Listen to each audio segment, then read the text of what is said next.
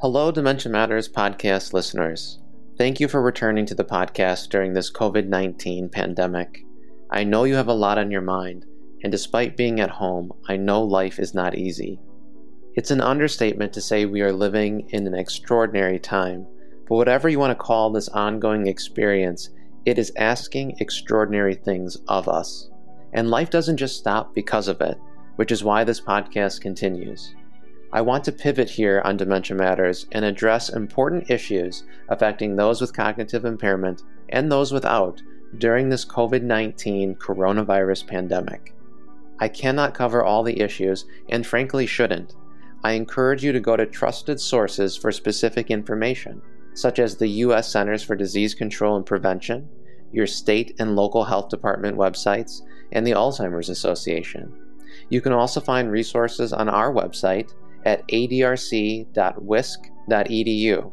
That's adrc.wisc.edu, and that of the Wisconsin Alzheimer's Institute at wai.wisc.edu. For other interesting and important stories on the COVID-19 pandemic, I would recommend my colleague at UW Health, Dr. Jonathan Kohler of the Surgery Set podcast, who has a special series called The Front Lines of COVID. We will include these links to all these resources in our show notes. For those of you affected by Alzheimer's disease or any cause of cognitive impairment, you know better than anyone that it takes a community to care for those affected and to work on the front lines of treatment, prevention, and cure. What we face with COVID-19 is no different. We all are needed in this fight, and I thank you for whatever it is that you're doing. Take care and be safe.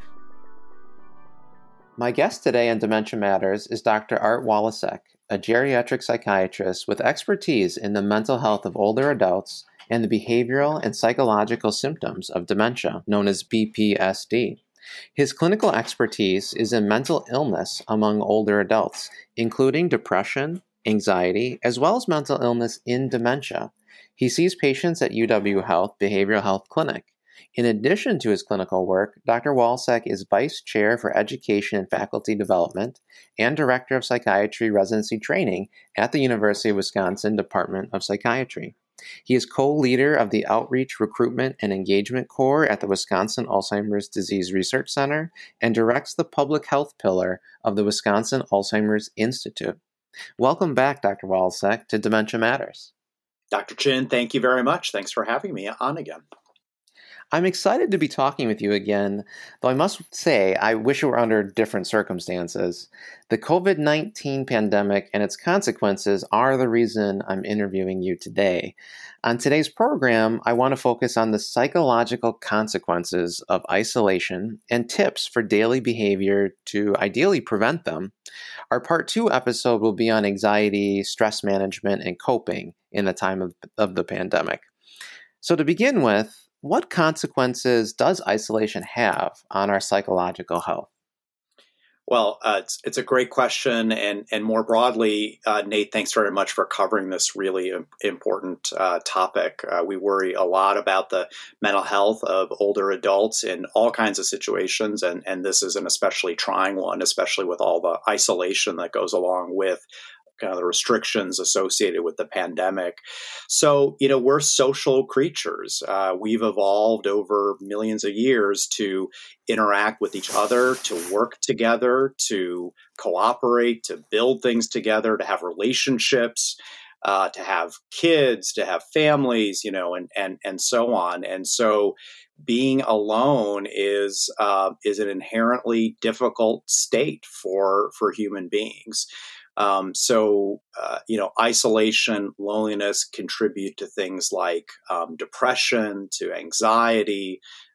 In really extreme states, people can have even problems with, hallucinations and kind of testing what's really going on, reality testing. We worry a lot about the effects of isolation and older adults where they might be at further risk because they already had some loneliness and isolation to begin with, or they have problems with vision or hearing that make them more isolated, or cognitive impairment.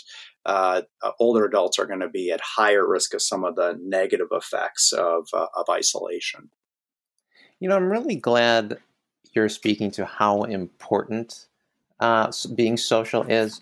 Because one of the things that I've come across is it is absolutely critical that we social distance from other people, that we do stay inside, but it's not an easy thing. I mean, we speak about it as if it were easy, but at least, we are social. We are meant to be with other people. And because of that, I would like to just say it is hard to be in my house when I would prefer to be outside with my neighbors and friends. I mean, do you feel like that there's that dissonance for us?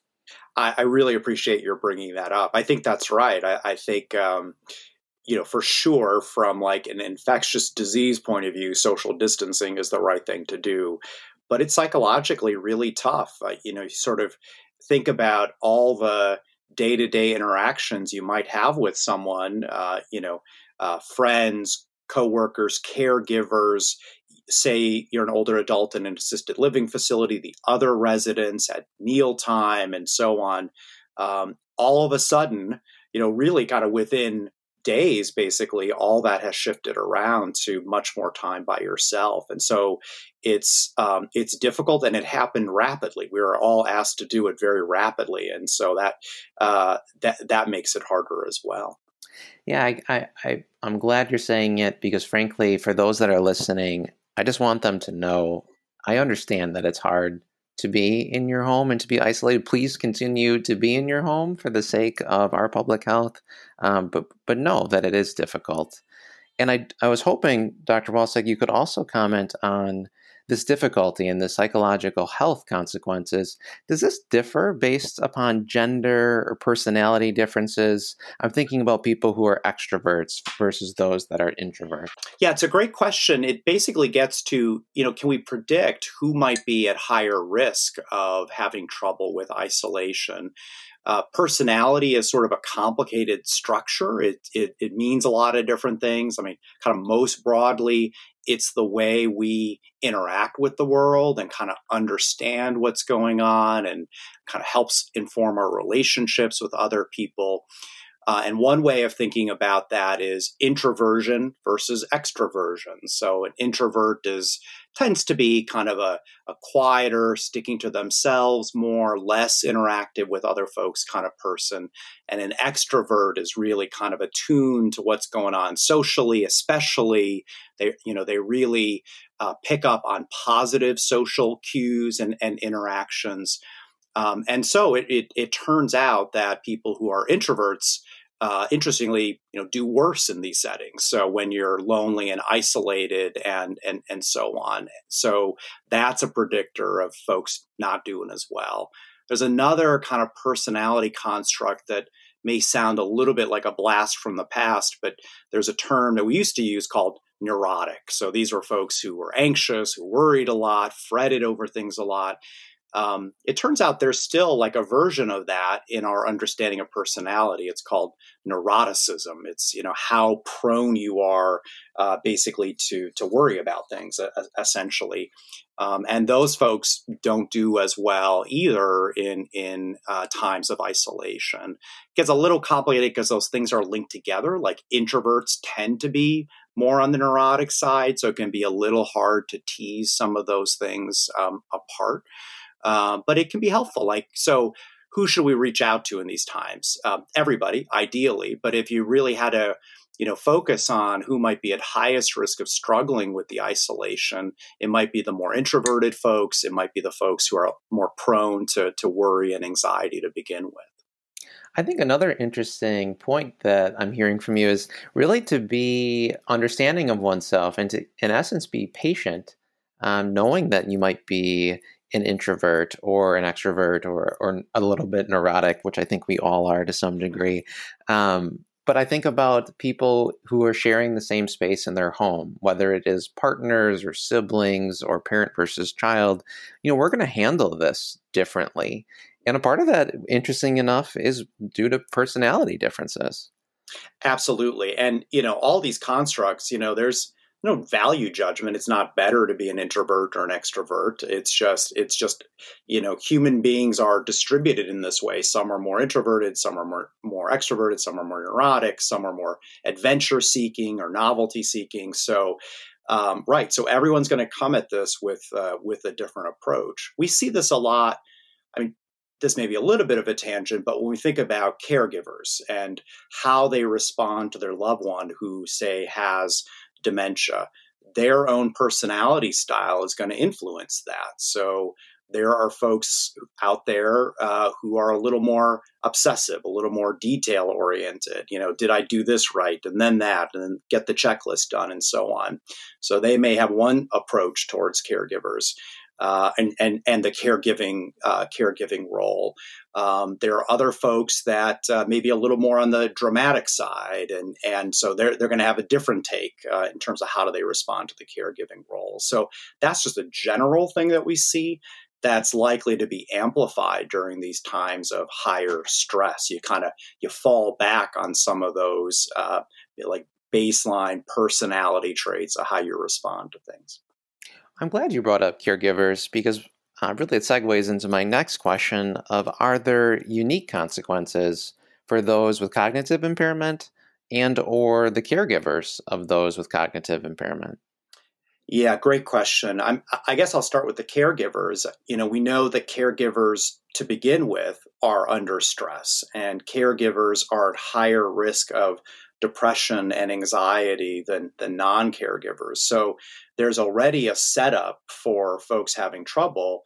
And then you layer on the stress of the pandemic and the anxiety associated with that, the stress of isolation, the change in routine, the change in all different kinds of other things, worry about, who's going to deliver my groceries, or, am I going to have enough money for next month, and, and so on. So all these added stressors on top of the baseline stress of caregiving means it'll be more challenging, and we'll have to pay very careful attention to how caregivers do through this whole situation. I could envision them responding with some guilt. Am I doing enough for my loved one? Am I protecting them from this awful virus? What if I get it? What if they get it? Sort of guilt and fear and apprehension about all this. So I think those are some of the particular stressors that caregivers are going to face with all this. People with cognitive impairment, again, one of the challenges that they'll have with all this is there are going to be changes in routine. And we know that routine is really important for folks with cognitive impairment. It helps promote their memory. That daily structure really helps them out both cognitively and emotionally. And so things are going to be different. Maybe their 5-day-a-week caregiver who is coming in is not going to be able to come in anymore, or going out for lunch once a week with their spouse is not going to be an option anymore. So that kind of disruption is going to be stressful for people with cognitive impairment. And they may not remember, why are things disrupted? Why is it that I can't do our weekly lunch outing, or why isn't my sister showing up regularly anymore? So they'll require frequent kind of reminders and reassurance about that. One of the things that I've been seeing or talking about in my clinic is that those with cognitive impairment are experiencing more boredom because they're not able to go outside or go to their activity center or see family. And that boredom has led to behaviors and agitation and just restlessness. Are those things that you would predict in people who are having any sort of thinking challenge? Yeah, absolutely. I think a significant part of our interventions for folks with dementia, in particular, if they're feeling depressed or anxious or getting agitated, is to ensure that they've got adequate structure and activities over the course of the day. Get people engaged in activities. There's value socially in those activities. There's value in the cognitive stimulation that you get from those activities. Some of them are physical benefits, like exercise or dance or things like that. And so we've kind of lost a very important tool in our toolkit to help people out. And then the question is how to replace that. What are other activities that folks can be doing that don't rely so much on direct human interaction, since those are going to be less possible. So, I think of things like the resources that are available on the internet, for example, or radio or TV, kind of looking more to some of those things to at least get some of the cognitive stimulation and distraction, diversion from some of the other stressors that are going on. So I think we'll all be tasked with trying to find some alternatives, given that the usual activities may not be available for a little while. Well, I like the direction you're heading with this. And so I'm wondering, what other things can we do, all of us, to prevent some of these negative consequences of social isolation? Absolutely. I mean, I think so. I've said this is the third time I'm saying structure, so I'm sorry if I sound like a broken record. But most of us really do much better with routine and structure. And so, what does that mean? That means simple things like, what time am I getting up each morning? It's kind of doing the same thing each morning in my wake up routine. What time do I have breakfast? What time do I, flick on the news, or whatever my normal morning routine is? Lunch, dinner, medication, sort of trying to continue that routine as much as possible, and especially nighttime stuff. I think this is one of the kind of the dangers that all of us can run into, but especially people with cognitive impairment, is there's no end of TV or internet or other sources of information late into the night that could potentially A, keep us up, and B, cause fear and worry. So maintaining like a good nighttime routine, ideally as close to what it was in the past, turning off the TV, turning off the internet, really settling down into a nice nighttime routine and trying to get as much sleep as possible. One other big area that comes to mind is, folks under stress may turn to some coping mechanisms that aren't so helpful, like alcohol or drugs or things like that. And so trying to certainly avoid excessive alcohol use and any drug use, but probably best yet, just kind of stay away in general, because those ultimately aren't all that helpful coping mechanisms and could cause some other problems as well, with sleep, with balance, with memory, with mood, and so on. Art, I would also add to that list excess sugary, unhealthy food. I'm only speaking personally here, but having been isolated in my home with just my family, I find myself in the evenings having more dessert than I usually would, which I know is impacting my sleeping quality. So drugs, alcohol, and sugary food, I guess I would add to that list. It's funny you mention that, because while we were recording, my daughter brought up to me a fresh slice of banana bread, which I'm staring at, but I can't eat because we're recording a podcast right now. But it's interesting. So my family's been baking a lot more, and that's fantastic. I'm certainly a beneficiary of that. But we might be eating a bit more than usual too, and so I'll have to watch my calories over the course of the pandemic. But I agree. I think when people are depressed or stressed, they turn to carbohydrate-rich food, and again, that's sort of a self-soothing kind of thing, but that ultimately can be really problematic, especially if our normal other routines related to walking and exercise and so on are thrown off. So that's another part of routine that I'd mention. Actually, if people do have more time on their hands, what a great time, especially now that it's spring and the weather's getting nicer, to get out for a walk, or add in some other exercise as a coping mechanism and as just a good way to promote physical and cognitive health. Art, you also mentioned turning off the TV or iPhone, the news, our technology in the evenings.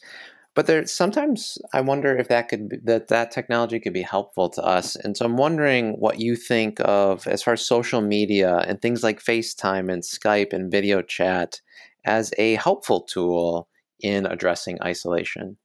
Absolutely. I mean, like almost everything it's good in moderation, and there are benefits and there are side effects to all of these things.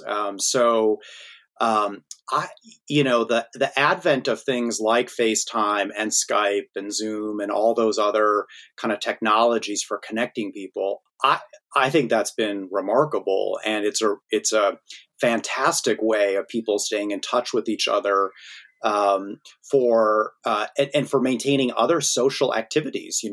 Going to church, for example, virtually through a Zoom broadcast, or maintaining other social activities in that way.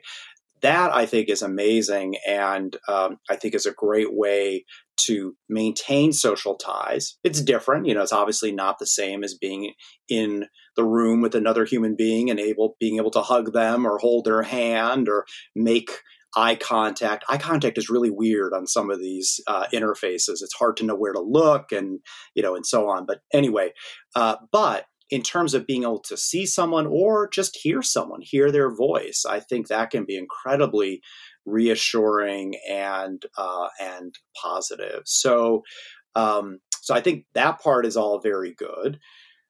Social media can be, I think, is maybe a little more mixed. I'm sort of thinking now about things like Facebook and Twitter and so on. Again, as a way of staying in touch with other people, I think it's great. As a source of news and information, that might be a little more mixed. And it's also, I think it's really easy to get into a kind of rabbit hole of clicking on one thing after another, or clicking into really negative stuff on social media. And at some point, you just have to turn that off. Otherwise, it's just too anxiety provoking or depression provoking.